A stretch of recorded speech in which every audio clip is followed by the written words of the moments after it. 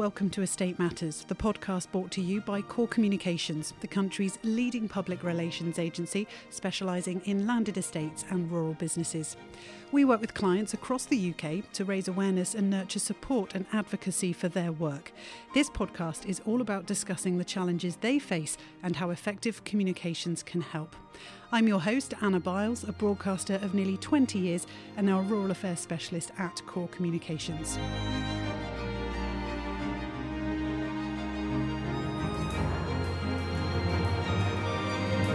In this episode of Estate Matters, we're joined by Steve Strang. Steve is the Executive Director of Estates and Sustainability at Exeter College, Devon's only Ofsted outstanding further education college. He's played a key role in the formation and now the execution of the college's 20-year masterplan to redevelop its main campus in the city centre. Welcome to Estate Matters, Steve. Thank you. I'm also joined by Andrew Howard from Core. Hello. In this episode, we're going to discuss urban master planning in education settings and the importance of engaging with and gaining the support of local communities as early as possible in the process. But first, Steve, I always like to get to know our podcast guests a little bit better. So tell us how long you've been at Exeter College and what led you to your position here. I've been with Exeter College just over 18 years now, and what brought me here was probably, maybe some might think, a bit of a different route to Estates Matters. I'm actually an electronics engineer by trade and spent many years in the civil service before joining Exeter College, taking on a variety of roles, which luckily enough took me all around the world to see sort of different places and work in different areas that maybe I wouldn't normally get to access or see as a civilian. So I had some sort of great life experience as well as sort of business, industry and kind of work experience throughout that career in the civil service. And latterly in the civil service, I was a property manager through Defence Estates. And that's kind of what led me to the college and what I saw at the time was a very kind of exciting opportunity to join a college in the sort of city that I had sort of made my home in the southwest, and I guess it must have been quite exciting because I'm still here 18 years or so later. So I guess that must say something about the role and kind of what we do. So that was 18 years ago. Now you've been here all that time, and I know your role has changed over that 18 years. What do you most enjoy about your role and working here at Exeter College? I think for me it's probably the variety of the role. As you say, it's changed many times over the years, and the sort of portfolio that we have as a college has grown over the years. The number of students that we support through college has grown over the years, and that's led inevitably to changes in the role. And it's a bit of a cliche, but no 2 days are ever the same. And it's kind of what I love about the job. What are the biggest challenges? And I expect to hear something different. Other guests on Estate Matters have largely been from rural estates or work with rural estates. So we're talking here in an education setting and in an urban environment. What makes that challenging about your role? One of the biggest challenges is probably our location, as well as one of the biggest benefits. So we're very well connected public transport wise, so very good in terms of sustainable transport, environmental sort of aspects, but also very challenging because we're in a city centre. Largely, our estate is in a city centre, so you're kind of landlocked. And as you've got a growth in terms of student numbers and maybe staff, that brings with it the challenges of how do we develop the estate? How do we ensure our accommodation is of a suitable kind of volume and also a suitable standard then when you're in a city centre, and maybe the room for growth and expansion may not be as obvious as you might find on an estate that's perhaps outside of the city centre where you've got lots of land for development, etc. We don't have that in the city centre locations. So that's one of the challenges. I think maybe another one is the integration within the community and making sure that our activities, we're firmly embedded in the community and that we make sure that we look after our sort of community partners and everything that kind of surrounds us and our location. We've got private residences, we've got businesses all around us, and making sure that we can work with them on the developments and, to be honest, the day-to-day activities of the college site, and making sure that we can work with them. We'll move on in a minute to talk a bit about the master plan and how you've kept those communities on board. But obviously you do talk about the college as an estate, and that might surprise some people that A, you would class yourself as an estate, but also that you are an estate director.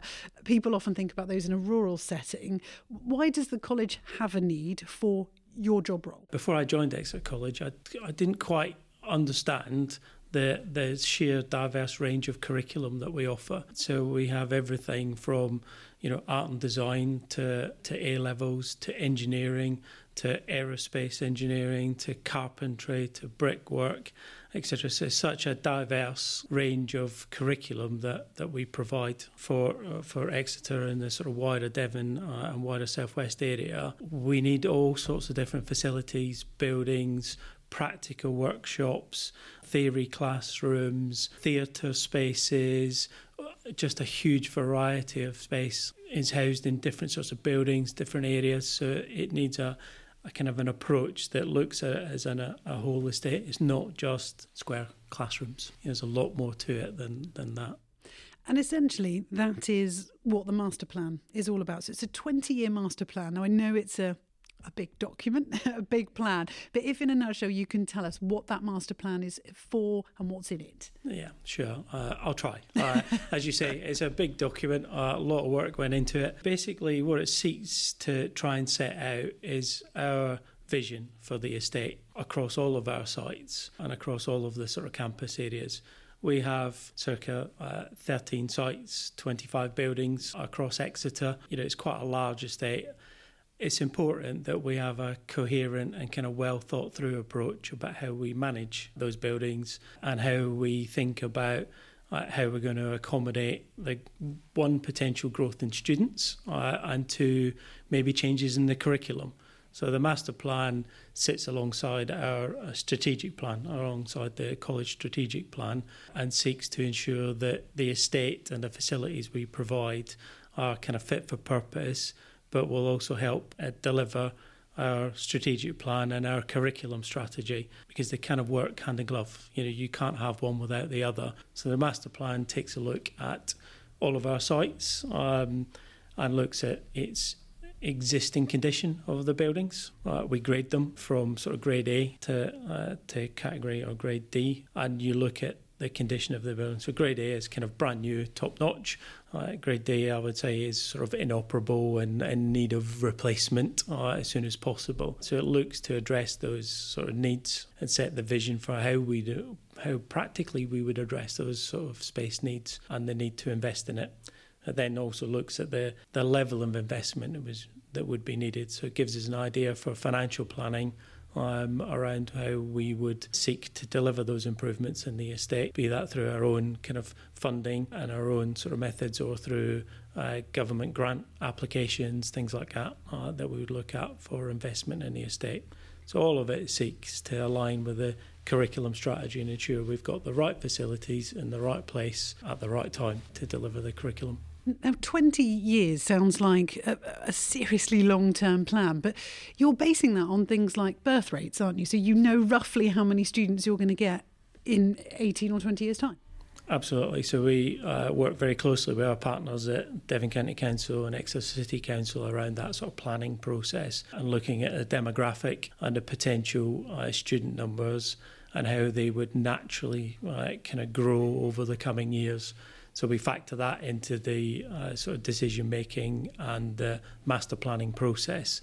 And although it's a 20-year document, it's not a fixed document. It has to be maintained live, if you like. And every time we make an improvement and a development, you should look at your master plan again and reassess where it is. In that dialogue with our sort of partners at Devon and the city is making sure that we keep an eye on that demographic and the trends that are coming through, the development that's going on around the city with lots of housing development, new towns, etc. coming on. Potentially that leads to more growth with students who may wish to access the college and come to us for their kind of post-16 sort of education.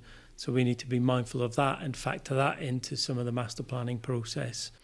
And Andrew, as a public affairs specialist, how important is it that a plan of this long spans 20 years is communicated properly with the local community? Steve mentioned there the situation of the college right in the city centre, wrapped around lots of other businesses and housing.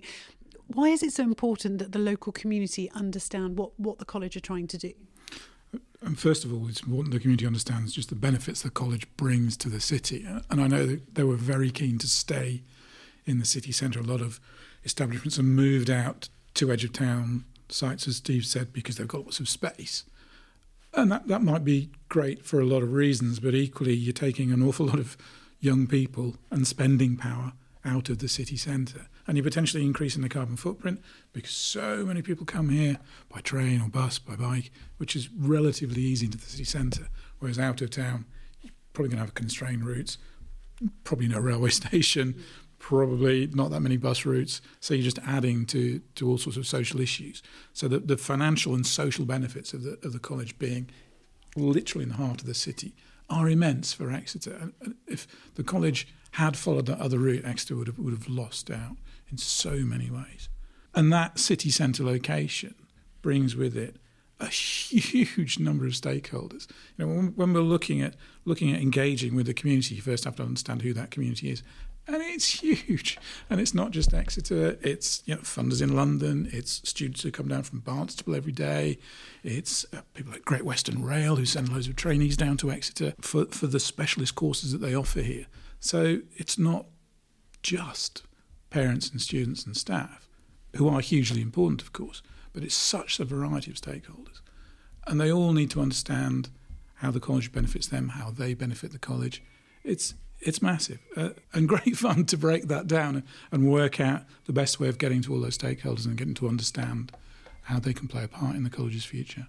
And Steve, for you, what has been the benefit when working on the master plan of using external comm specialists to help you communicate that vision and, as Andrew said, identify who needs to know and what they need to know and why? I think from my perspective, having Andrew and the team from CORE on board with us when we first embarked on the master plan is really important, because you might say I would know the college estate, I know the college buildings, colleagues would know the curriculum inside out, etc. Having that external vision of who we might think of as our stakeholders and being able to help guide us in the ways to communicate with people and the ways to engage with our local residents who are close by, the businesses that we interact with, and others we may not even have thought of. To have that tried and tested way of communicating and how to reach out to people to get that proper consultation. From my perspective, when we first embarked on the master plan, having that community engagement right from the start was very important. We are a city centre college predominantly. Most of our the biggest conurbation of students is within the city centre. So it was really important for us to stay here. That was a key strategic decision we took years ago. A lot of it around that green travel and transport links and everything else. And for the experience the students get in the city. It's a big draw for students to come to the city and spend time there with their friends, socially and things. It's not just about coming to the college, it's also about exploring the city and spending time there. So that was one of the reasons we wanted to stay here. But engaging with the community early on in the process so that we could help use the feedback and the thoughts and the views from whether it was key strategic partners to the local businesses around us, to the local residents, etc. Really important to gather those views and put them in the melting pot of a master planning process. It really helps influence the shape and form of buildings and how you might think about placing them on the site, what orientation they might have, what build height you might want to go to, and what you can reasonably achieve. I think it's always a balancing act as well, because there may be an ambition. We've got a 9-storey tower block at the moment on our Hill Road campus. I don't think that in terms of master planning you would ever replicate that again in this type of location. We're in a conservation area, we're surrounded by listed buildings, we have listed buildings on site ourselves. Whether we would ever want to replicate a 9-storey tower block, is a question. So that's one of the reasons for that engagement process, to test all those things out and make sure that what we propose as a potential solution through the master plan process has, as far as possible, listened to all those views and adapted what we're thinking about and what we're trying to deliver to reflect that kind of feedback and views from whether it's around green travel and transport and cycling to height and massing and scale and actually what the buildings look like, the architectural treatments, the elevational treatments, how they look and feel and how they sit in the environment. It's really important. Really important for me as director and of estates and stuff. It's really important to me, but it's also really important to the community and the local residents about how we sit in the landscape that they live in and they operate in as businesses. As a process, if you like, when embarking on a master plan like this, how hard is it to know where to start and to build that team? So, as you said, you're the expert in this campus. Your colleagues know the curriculum in terms of what the buildings need to look like and how they need to function. And then you bring in an architect to help with that. And then you bring in a comms team to help with the engagement. It's a lot to manage as a process. It is. It is when you start breaking it down like that, as you might not think about it like that as you're launching into it. And I tend to kind of take things in bite-sized chunks, But it is a lot to sort of coordinate and bring together. But I think it's really important. You spend the time kind of working it up as a bit of a strategy. You spend the time engaging with other kind of experts, be they architects or structural designers or mechanical electrical designers, when we're thinking about environmental credentials for buildings. It's really important that we get the environment right for people who will be in the buildings, but also about reducing our carbon footprint. Carbon footprint obviously just isn't about the travel and things like that. It's actually about the way that the buildings operate and how we can manage and maintain them. Key part of that is how we actually build them in the first place. So it's engaging with others from across the sort of specialisms, right across the kind of region and the sector, to make sure that we bring in the best team possible. And sometimes it's quite difficult in terms of taking the time, because we all operate at deadlines and we've all got sort of targets and things like that you're trying to meet. But it's really important to take that time in the early stages to put the right team in place that can support and help deliver. And Andrew, when we embark on any engagement with stakeholders, whether it be a 20-year master plan or a development project, the value of doing that early on and doing it well is unbelievable, isn't it? We see that people, get their projects across the line quicker because they've consulted well. Yeah, it's about setting your stall out to the public so they understand where you're coming from. And being in charge of your own story, we often say this. If someone else picks up something from somewhere else, an agenda or something on Facebook that isn't right in the first place, you can suddenly start to find yourself up against barriers that have been built by other people.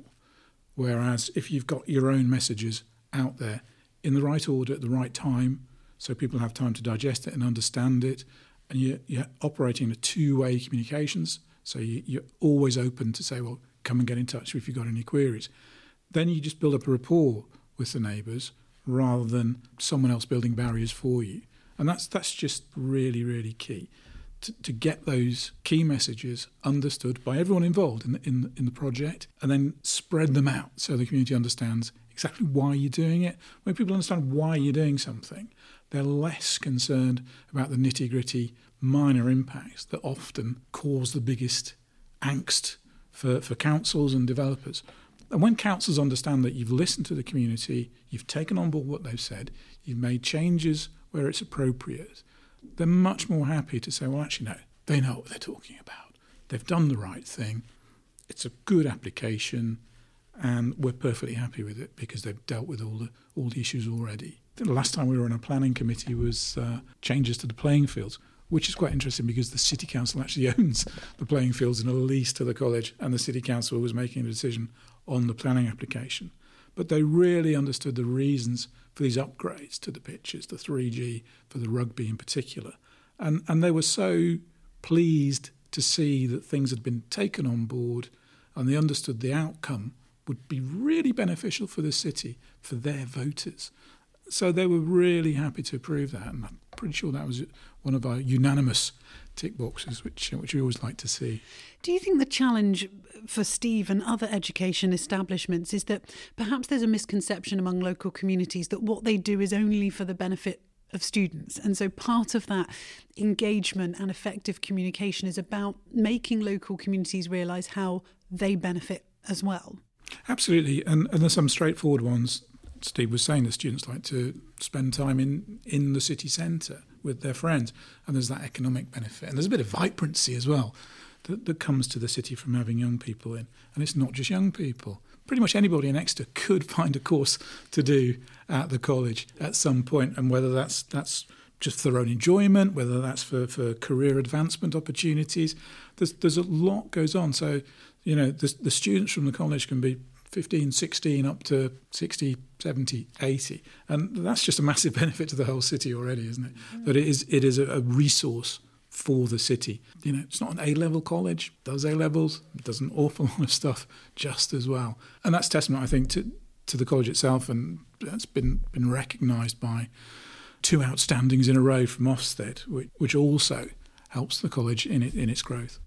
The other thing to talk about, Steve, is funding here. So your funding model is really quite different to private companies or maybe some of the rural estates that we work with, in that you can get central government grants, and particularly because you are rated outstanding by Ofsted, that gives you access to more grants.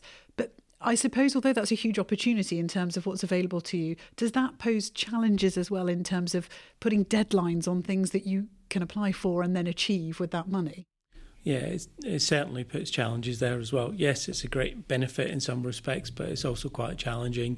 In terms of master planning, if you don't know you've got funding, then the master planning and the vision can be there about the sort of the scale and what you would like to build, but the timeline for then developing, refurbishing, replacing facilities and buildings, you can't really set a timeline on it without a known sort of funding income stream. It's very difficult to then put a timeline to it. So you're then looking at when the funding opportunities open up, then you put in the bid, you start writing sort of bidding documentation, supplying the designs, and ensuring that all of that feedback and that we've received through, say, the planning process, the community engagement, we feed all of that into the application process.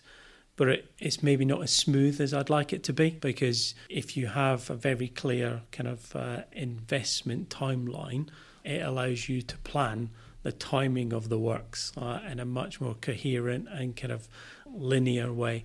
Whereas at the moment, it's sort of one project funding, next project funding. It maybe looks a little bit stop-start, but I think it's something we've been quite successful at navigating over the years. We are a growing college, we're Ofsted outstanding. That allowed us to access some funding or allowed us to bid for some funding that ultimately we were successful on. And that has allowed us to then invest in the developments at Flower Pots that we talked about earlier. The new changing rooms, new classrooms, new 3G facilities are all backed by that funding. And the only reason we could access that funding is because we had a master plan in place. It was approved by our governing body. It was sort of relevant and current. We are Ofsted outstanding and we're growing. And all those criteria have had to be met before you could even bid for the funding, let alone then deliver. So we're now on sort of delivery stage now, hopefully. And it's great to be able to tap into that funding and deliver projects such as the improvements done at Flower Pots. Andrew, that in itself, as Steve says, it's fantastic to be able to access and bid for and get that money. But I know one of the things when we run any kind of development consultation or engagement event, people want to know when's this going to happen? So as Steve said, with the bidding process and the timeline being uncertain, that poses communications challenges.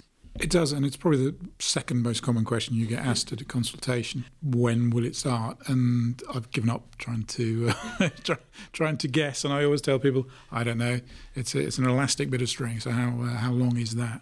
Because there's so many external factors involved in any major development project, let alone a 20-year master plan, where there's no point guessing. You can sit down with someone and have a chat and say, these are the processes it goes through. These are how long each one may or may not take. There may be a gap between each. We don't know. Andrew Howard from Core and Steve Strang from Exeter College, thank you for joining us on Estate Matters. If your urban estate in an education setting or otherwise would benefit from the specialist engagement and consultation support we've discussed, please contact us via our website corepr.co.uk.